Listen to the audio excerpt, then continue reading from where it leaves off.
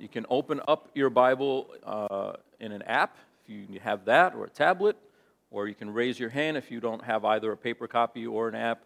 Raise your hand and we'll bring you a house copy. You can call it that. And we're going to be in Leviticus, which is the third book of the Bible. The book of Leviticus, and we'll be in chapter 16 today. And in many ways, Leviticus is about access. It's about access into a place where you do not have access. You cannot be there. You're not supposed to be in there. And it reminds me of maybe, I don't know if this is just mainly like Puerto Rican households, but you'd go visit like your great aunt's house or your grandmother's house, and there's a room and you can't be in there. I don't know why an entire room is dedicated to nothingness, but you can't be in there, and everything's covered in plastic. The couch is covered in plastic. The cushions are covered in plastic. There's a plastic runner on the floor. Everything's plastic. And if you made the mistake of taking a nap on that couch by sneaking in there in the summertime, you come off like Velcro, right? Coming off that plastic couch. It's the carpet you're not supposed to step on. It's the pillows you're not supposed to use. And I guess if a special enough guest came over one day, then they would be able to drink from that china and sit on that pillow, but that special person wasn't you. It's access. You get to see the place from afar. You get to know that there's a room there, but you can't go in there. Maybe you don't care because it's just a room, but there was some special aura to it, just by virtue of the fact that you can't be in there. Almost tempted you to want to go in there. I think about our trip to Valley Forge not too long ago when we got to go into George Washington's headquarters, and the kids are asking, like, it's actually original. And they said, well, see this railing, this banister, that's original. It's never been stained, it's never been varnished, it's never been retouched, replaced. It's as is. Wait a minute, so George Washington, when he climbed up these stairs, he touched that rail? Yeah, like who else touched that rail? Well, started naming some people that touched that rail, that original rail. Right? And it's kind of awesome to think about that somebody that special touched that thing and I get to touch it? They're like, go ahead. It's not encased in glass. It's not behind some bulletproof plexiglass. It's right there for you to touch. Another example might be a surgery room, and you think about the nurses and the doctors that have to get their scrubs on, and they have to literally scrub their arms and their hands, and anybody just can't go into the surgery room. If one germ, one contaminant makes its way into the patient, that can cause all kinds of problems. So it has to be sealed away from all contamination. Those kind of concepts, if you combine them all, you begin to start thinking a little bit about this concept of God's sacred presence, which is right off the bat, when you start reading the Bible, this is what we're gunning for. This is what we've lost, is access into God's presence. Right? Adam and Eve would walk with God in the garden, and then when they sinned, what was the punishment? Get out. And a big sign on the door handle of the garden that said, do not enter. My room, get out. A concept we learn early on, especially when you grow up with siblings. One of the first things you learn how to construct is a sign on your door that says, do not enter, keep out. Tell on them by going to your parents and saying they were in my room, they shouldn't have been in my room. This concept of sacred presence, that's the concept that opens up in the pages of Scripture. God creates this garden. What's special about the garden is not how pretty it is. It's pretty because He's there and He's the creator of it. And then when sin enters the picture, they're not allowed to be there. And so after that, it's just roaming and people wandering around. There's altars built in particular places, but it's not until you get to Exodus when He rescues them out of Egypt and tells them, I'm going to tabernacle among you. I'm going to dwell among you. But for me to be with you, you can't just waltz in here and do whatever you want. For you to be in my presence, sin has to be dealt with. And what happened in the garden wasn't totally fixed. You need access to God, but God needs to do something about what impedes your access. And what impedes access is sin. So join me at the top of Leviticus chapter 16, where we're reminded of that fact. Leviticus chapter 16. Let's just look at the first 2 verses. The Lord spoke to Moses after the death of the 2 sons of Aaron when they drew near. So there's the concept. Coming into God's presence, approaching God. He's present there, and they're coming to him. The Lord spoke to Moses after the death of the 2 sons of Aaron when they drew near before the Lord and died. And the Lord said to Moses, "Tell Aaron your brother not to come at any time into the holy place inside the veil before the mercy seat that is on the ark, so that he may not die. For I will appear in the cloud over the mercy seat." In other words, that cloud represents my presence. That mercy seat represents my being there. Other places in Scripture, Psalm 132, 1 Chronicles 28. The ark is referred to as God's footstool. It's this 44-inch by 26-inch box with a golden lid on top. And if you've ever seen Raiders of the Lost Ark, not bad, right? That gold cover with the angels on either side of it, their wings touching in the front of it. And it's God's footstool. It's his presence. That's where God is. And the cloud over that mercy seat, so-called, represents God's being there, and God saying, remember when Adab and Abihu drew near, and they drew near with sin? They died. And so make sure you tell Aaron that you can't just waltz in here, you will die. There's a way to do it, and there's a when. And so it's, again, with the theme that God wants us to approach him. He wants to create a way for us to be in his presence. That's why he created us in the first place.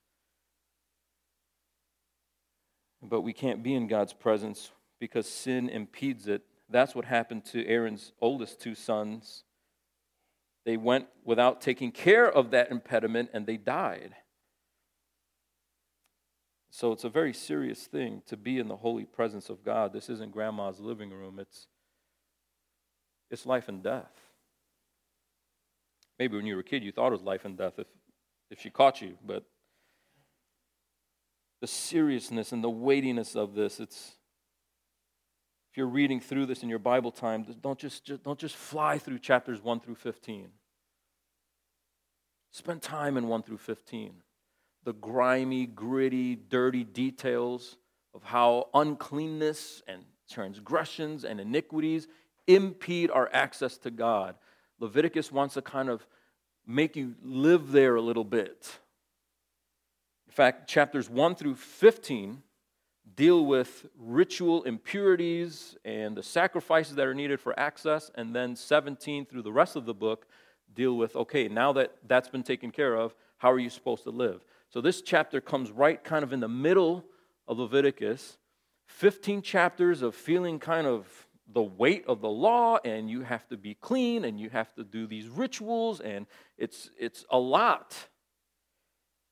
And then there's a glimmer of hope in chapter 16, because chapter 16 explains how access is secured. So we'll read through verse 10. In verse 3, he says, "But in this way Aaron shall come into the holy place with a bull from the herd for a sin offering and a ram for a burnt offering. He shall put on the holy linen coat and have the linen undergarment on his body, and he shall tie the linen sash around his waist and wear the linen turban. These are the holy garments."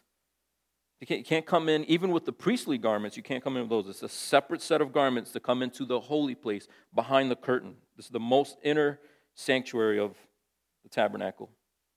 "He shall bathe his body in water and then put them on." Verse 5, "And he shall take from the congregation of the people of Israel 2 male goats for a sin offering and 1 ram for a burnt offering."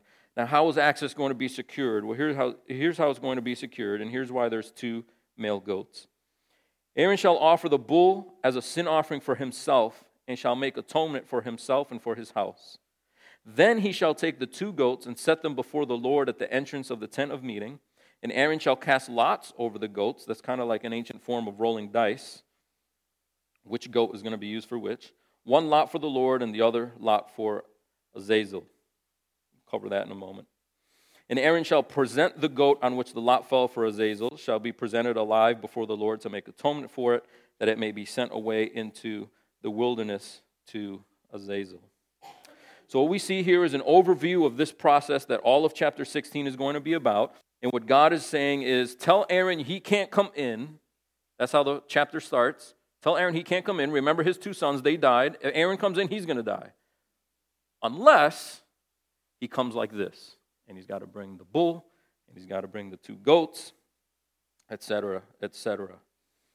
Now that overview discusses what it takes to gain access to God. Why is it necessary, we ask, after 15 chapters of all kinds of sacrifices? If you got this problem, do this sacrifice. This problem, do that sacrifice. Why do we need this particular sacrifice? So let's do something a little different. Let's skip to the end. We're going to read 29 to 34, which kind of gives the conclusion, and then we'll go to the middle portion last. He kind of helps them understand why this is necessary. Verse 29, this whole act with the 2 goats and everything, it shall be a statute to you forever, that in the 7th month, on the 10th day of the month, you shall afflict yourselves and shall do no work, either the native or the stranger who sojourns among you. So once a year, you're going to do this. This is a once-a-year thing. And when this time rolls around and this sacrifice is going to happen, you're going to afflict yourselves. Most scholars think that means fasting, prayer, maybe giving up luxuries. It is the precursor to what we now know as Lent. And do no work, either the native or the stranger who sojourns among you. Anyone who's in your presence, anyone who's here, needs to do this. Verse 30, for on this day shall atonement be made for you to cleanse you. You shall be clean before the Lord from all your sins. It is a Sabbath of solemn rest to you, and you shall afflict yourselves. It is a statute forever. Interesting, forever. And the priest who is anointed and consecrated as priest in his father's place shall make atonement wearing the holy linen garments. He shall make atonement for the holy sanctuary, and he shall make atonement for the tent of meeting and for the altar, and he shall make atonement for the priests and for all the people of the assembly. And this shall be a statute forever for you, that atonement may be made for the people of Israel once in the year because of all their sins. And Aaron did as the Lord commanded Moses. If you'll notice, that presence theme is emphasized heavily again, verse 33. What is he making atonement for? The people? The priest? Well, yes, but what else? He makes atonement for the holy sanctuary, and he makes atonement for the tent of meeting, and he makes atonement for the altar. And he makes atonement for the priests and all the people of the assembly. But it's this idea, again, of covering the holy space. This space that represents my dwelling with my people has to be atoned space. Otherwise, we can't have this. And so it's securing access to God. And then verse 31 and 34 tell us why this is necessary once a year. Well, he said, verse 30, on this day, atonement is made to cleanse you, and you shall be clean before the Lord from all your sins. See, the prior sacrifices were this one for that, do this one for that one. This one is for everything. This covers everything all year. Then that's repeated again, verse 33, that he shall make atonement for all the priests, and for all the people of the assembly. And this shall be a statute forever, that atonement may be made for the people of Israel once in the year because of all their sins. So they come and they afflict themselves, they're fasting, they're praying, they're giving maybe luxuries up so that they can focus on the fact that all of their sacrifices all year long didn't cover everything. They might have kept a good log. They pulled out their Moleskine journal and they're like, look, I sinned and then I sinned and then I covered it. And God is saying, that's not enough. We need a once-a-year ritual to make sure we cover everything, the things that you forgot to log. The things that you didn't forget, but you didn't think that was worthy of logging. A sacrifice is necessary to cover everything because we vacillate between two extremes, cheap grace and spiritual OCD. What's cheap grace? Well, cheap grace is the person who minimizes sin and goes, yeah, grace covers that. Yeah, I sinned, but whatever, God's grace covers it. Grace is cheapened because sin isn't taken seriously. And so they miss out on the fact that this is a weighty issue. Well, the other end of the spectrum would be, I'm just calling it spiritual OCD. What is OCD? Obsessive compulsive disorder. You have in your mind certain obsessions, and the way that you cope with those mental obsessions is physical compulsive behaviors, right? I mean, I'm not an expert. I just learned this from watching Monk.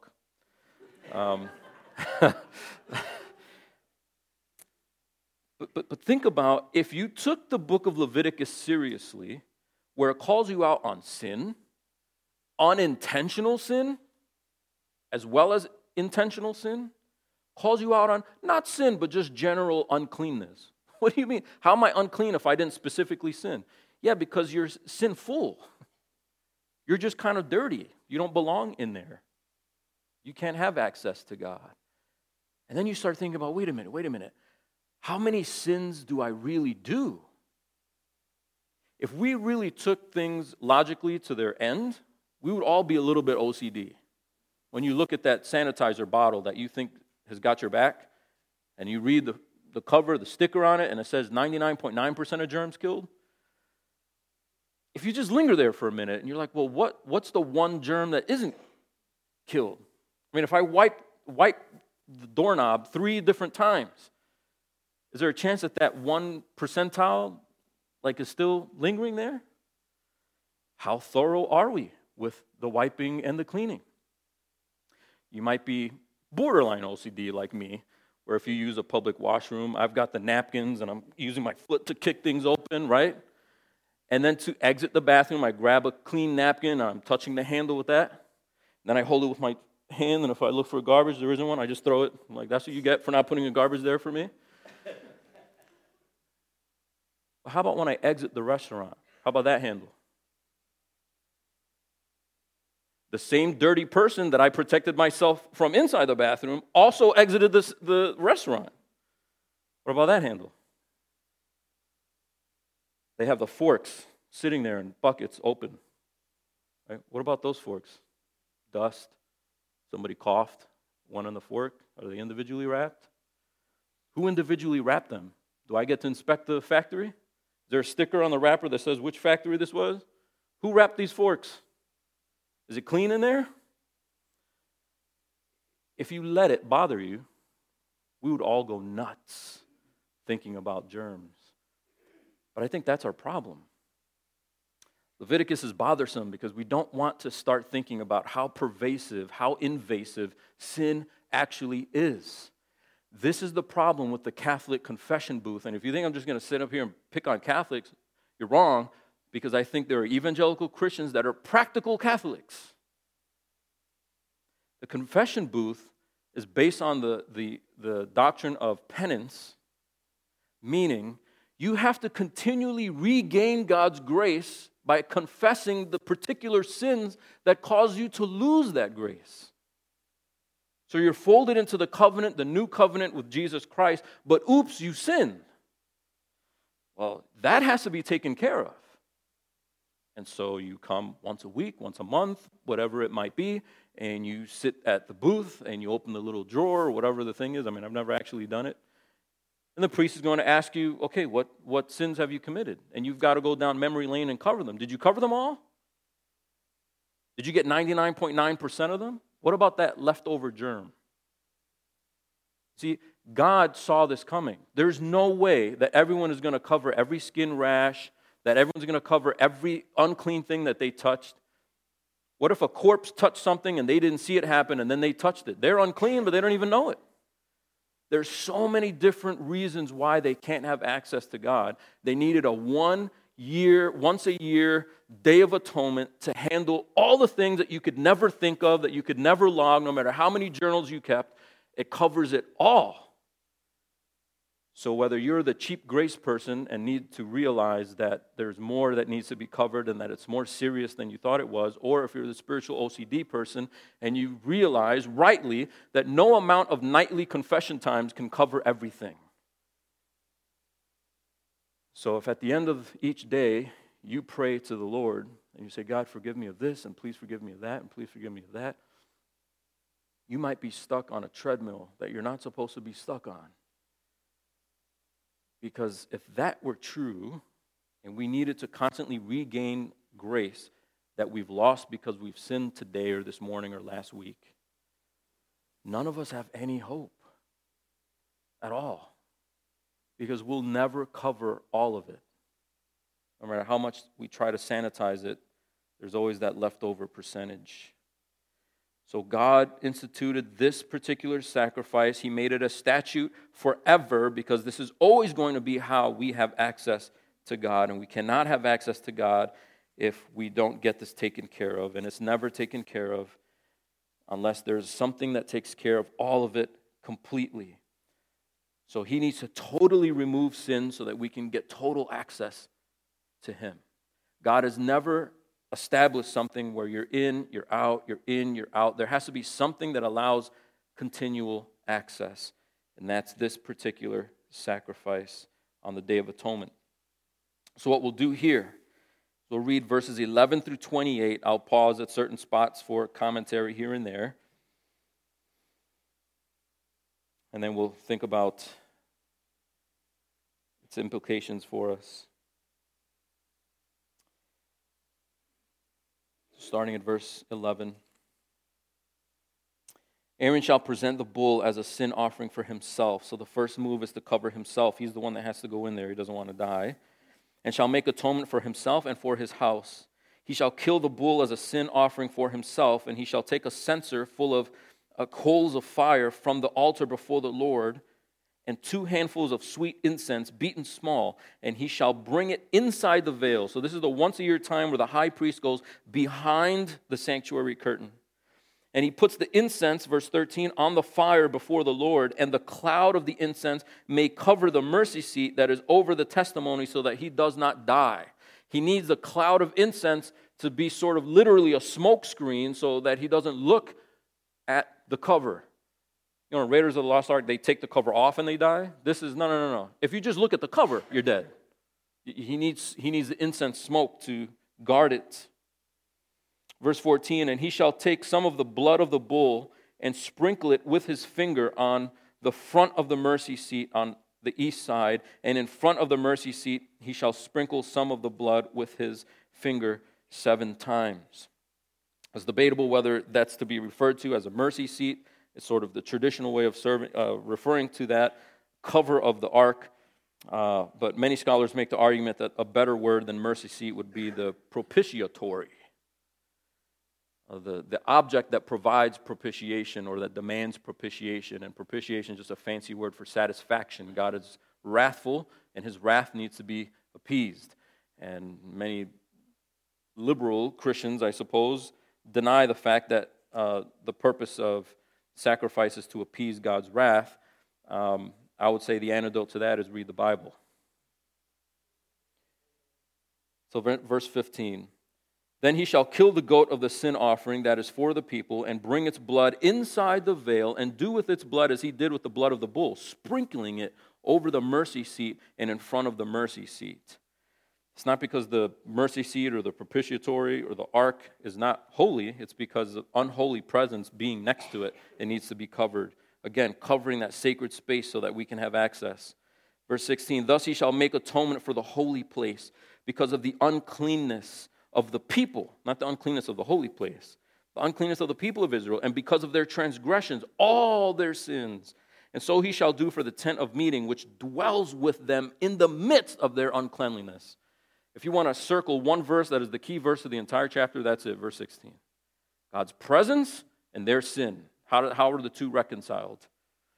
Well, the atonement. Verse 17, no one may be in the tent of meeting from the time he enters to make atonement in the holy place. It's got to be just the high priest until he comes out and has made atonement for himself and for his house and for all the assembly of Israel. Then he shall go out to the altar that is before the Lord and make atonement for it, and shall take some of the blood of the bull and some of the blood of the goat and put it on the horns of the altar all around. Now he's covering the altar. And he shall sprinkle some of the blood on it with his finger 7 times and cleanse it and consecrate it from the uncleanness of the people of Israel. Verse 20. When he has made an end of atoning for the holy place and the tent of meeting and the altar, he shall present the live goat. Remember, there's 2 goats. One gets killed, one gets to live. You remember the 2 birds. One gets killed and the other one gets to go free. Same concept here. And Aaron shall lay both his hands on the head of the live goat and confess over it all the iniquities of the people of Israel and all their transgressions, all their sins. That's laying it on thick. So he's putting both his hands on the goat, and he's, in a sense, symbolically, he is transferring all of their sins, all of their iniquities, all of their transgressions to the goat. And he shall put them on the head of the goat and send it away into the wilderness by the hand of a man who was in readiness. Some older translations say that by the man who was fit. Now, there's someone who can take this thing way out there and come back and survive. Verse 22, the goat shall bear all their iniquities on itself to a remote area, and he shall let the goat go free in the wilderness. So one goat's death represents the death that has to happen so that we can have life. But God is saying, that's not all of what it's about. There also has to be a taking away of the sin. So you're going to take another goat, take all their sin, put it on top of that goat, and send the goat away. So this is the original scapegoat. If you ever wondered where that phrase came from, Leviticus 16, that's where it came from. The goat escapes with all of your sins. He's a scapegoat. He didn't do it, but everyone's going to put the blame on that goat. So the goat goes away into the wilderness. I mean, don't imagine it's clicking its heels and it's going to live a happy life. What do you think is going to happen to a goat by itself as the fence is out there? But the point is, it just goes away. It's gone. What happened to that goat? I don't know. It's gone forever. We took a really fit dude, and he hiked it, really far. Verse 23, then Aaron shall come into the tent of meeting and shall take off the linen garments he put on when he went into the holy place, and shall leave them there. And he shall bathe his body in water in a holy place and put on his garments and come out and offer his burnt offering and the burnt offering of the people and make atonement for himself and for the people. And the fat of the sin offering he shall burn on the altar. And he who lets the goat go to Azazel shall wash his clothes and bathe his body in water, and afterward he may come into the camp. So there's debate about what Azazel is. Some people think it's a mythological demon in Jewish mythology. Well, it is in Jewish mythology, but the Bible doesn't quite bear that out. And the Bible doesn't quite bear out the idea that we have to bring a sacrifice to a demon, as if Satan or demons had ownership over what we're supposed to do for atonement. So I don't think that's it. Some people think it's a place that we don't know of anymore, but the place where they would take the goat, we don't know. Probably it is an ancient way of just saying scapegoat. It is the goat that goes away. And so I don't want to take a whole lot of time to get into the Hebrew there, but those are some of the ideas. You don't need to know what the word means to see the concept. They take this goat, it goes away, and then after it goes away, they still have to wash up from the ritual. And what do they do with their clothes, and what do they do with all these dead animals that had their blood spilled out? Verse 27, and for the bull for the sin offering and the goat for the sin offering, whose blood was brought in to make atonement in the holy place, they shall be carried outside the camp. Their skin and their flesh and their dung shall be burned up with fire, and he who burns them shall wash his clothes and bathe his body in water, and afterward he may come into the camp. And so what we see here is taking those sacrifices, taking those bulls and taking those goats where their blood was spilled out, and even they are taken outside of the camp, outside of God's presence, and burned up over there. It's gone. It's taken out, and it's taken away for total removal of sin. And church, there's so many ways that this connects to Jesus Christ. The author of Hebrews reminds us in chapter 13 that the reason why Jesus suffered and died outside of the city gates of Jerusalem is to fulfill Leviticus 16, where the sacrifices were burned outside of the gate. And that is how Jesus Christ has handled sin for us, by taking outside of the presence with God so that this doesn't impede access to God's presence. You remember the veil tore, the curtain tore, because Jesus is the perfect high priest, so he fulfills the role of the high priest.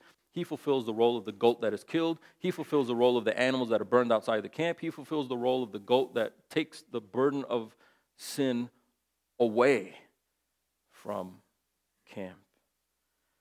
So this is actually a very simple message. This is actually not complicated, but it is one that if we're not careful, our hearts won't wrap around it, and we'll be stuck in either a place of cheapening grace or a place of spiritual paranoia, OCD, where we don't feel like everything has really been taken care of.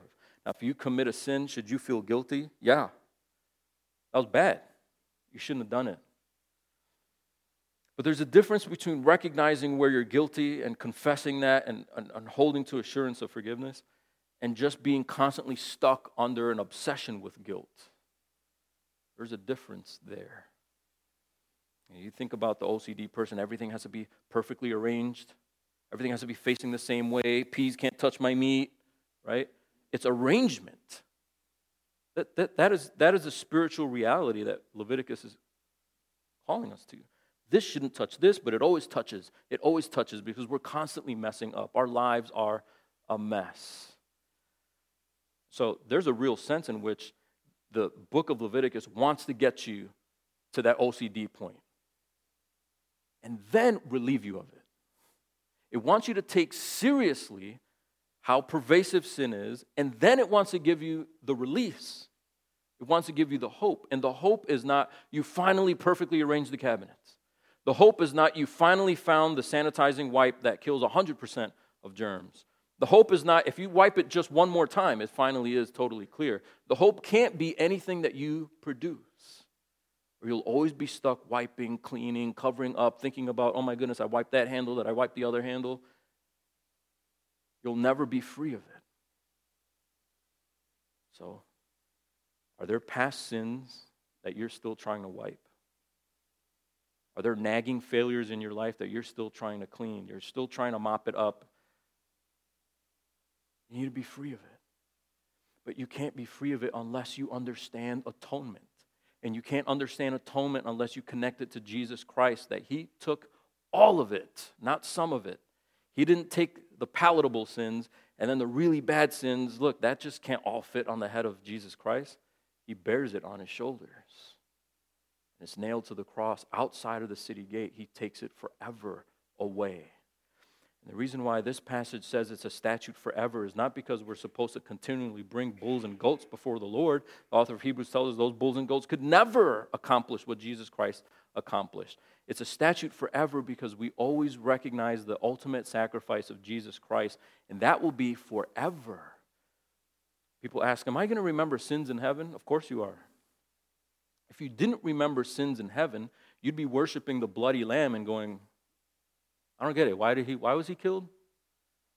That wouldn't make any sense. We're going to worship the lamb, casting our crowns before him, going, you deserve all honor, you deserve all grace, you deserve all praise, because everything I did, every single failure, every single detail and minutia of the ways in which I was unclean, you took care of it.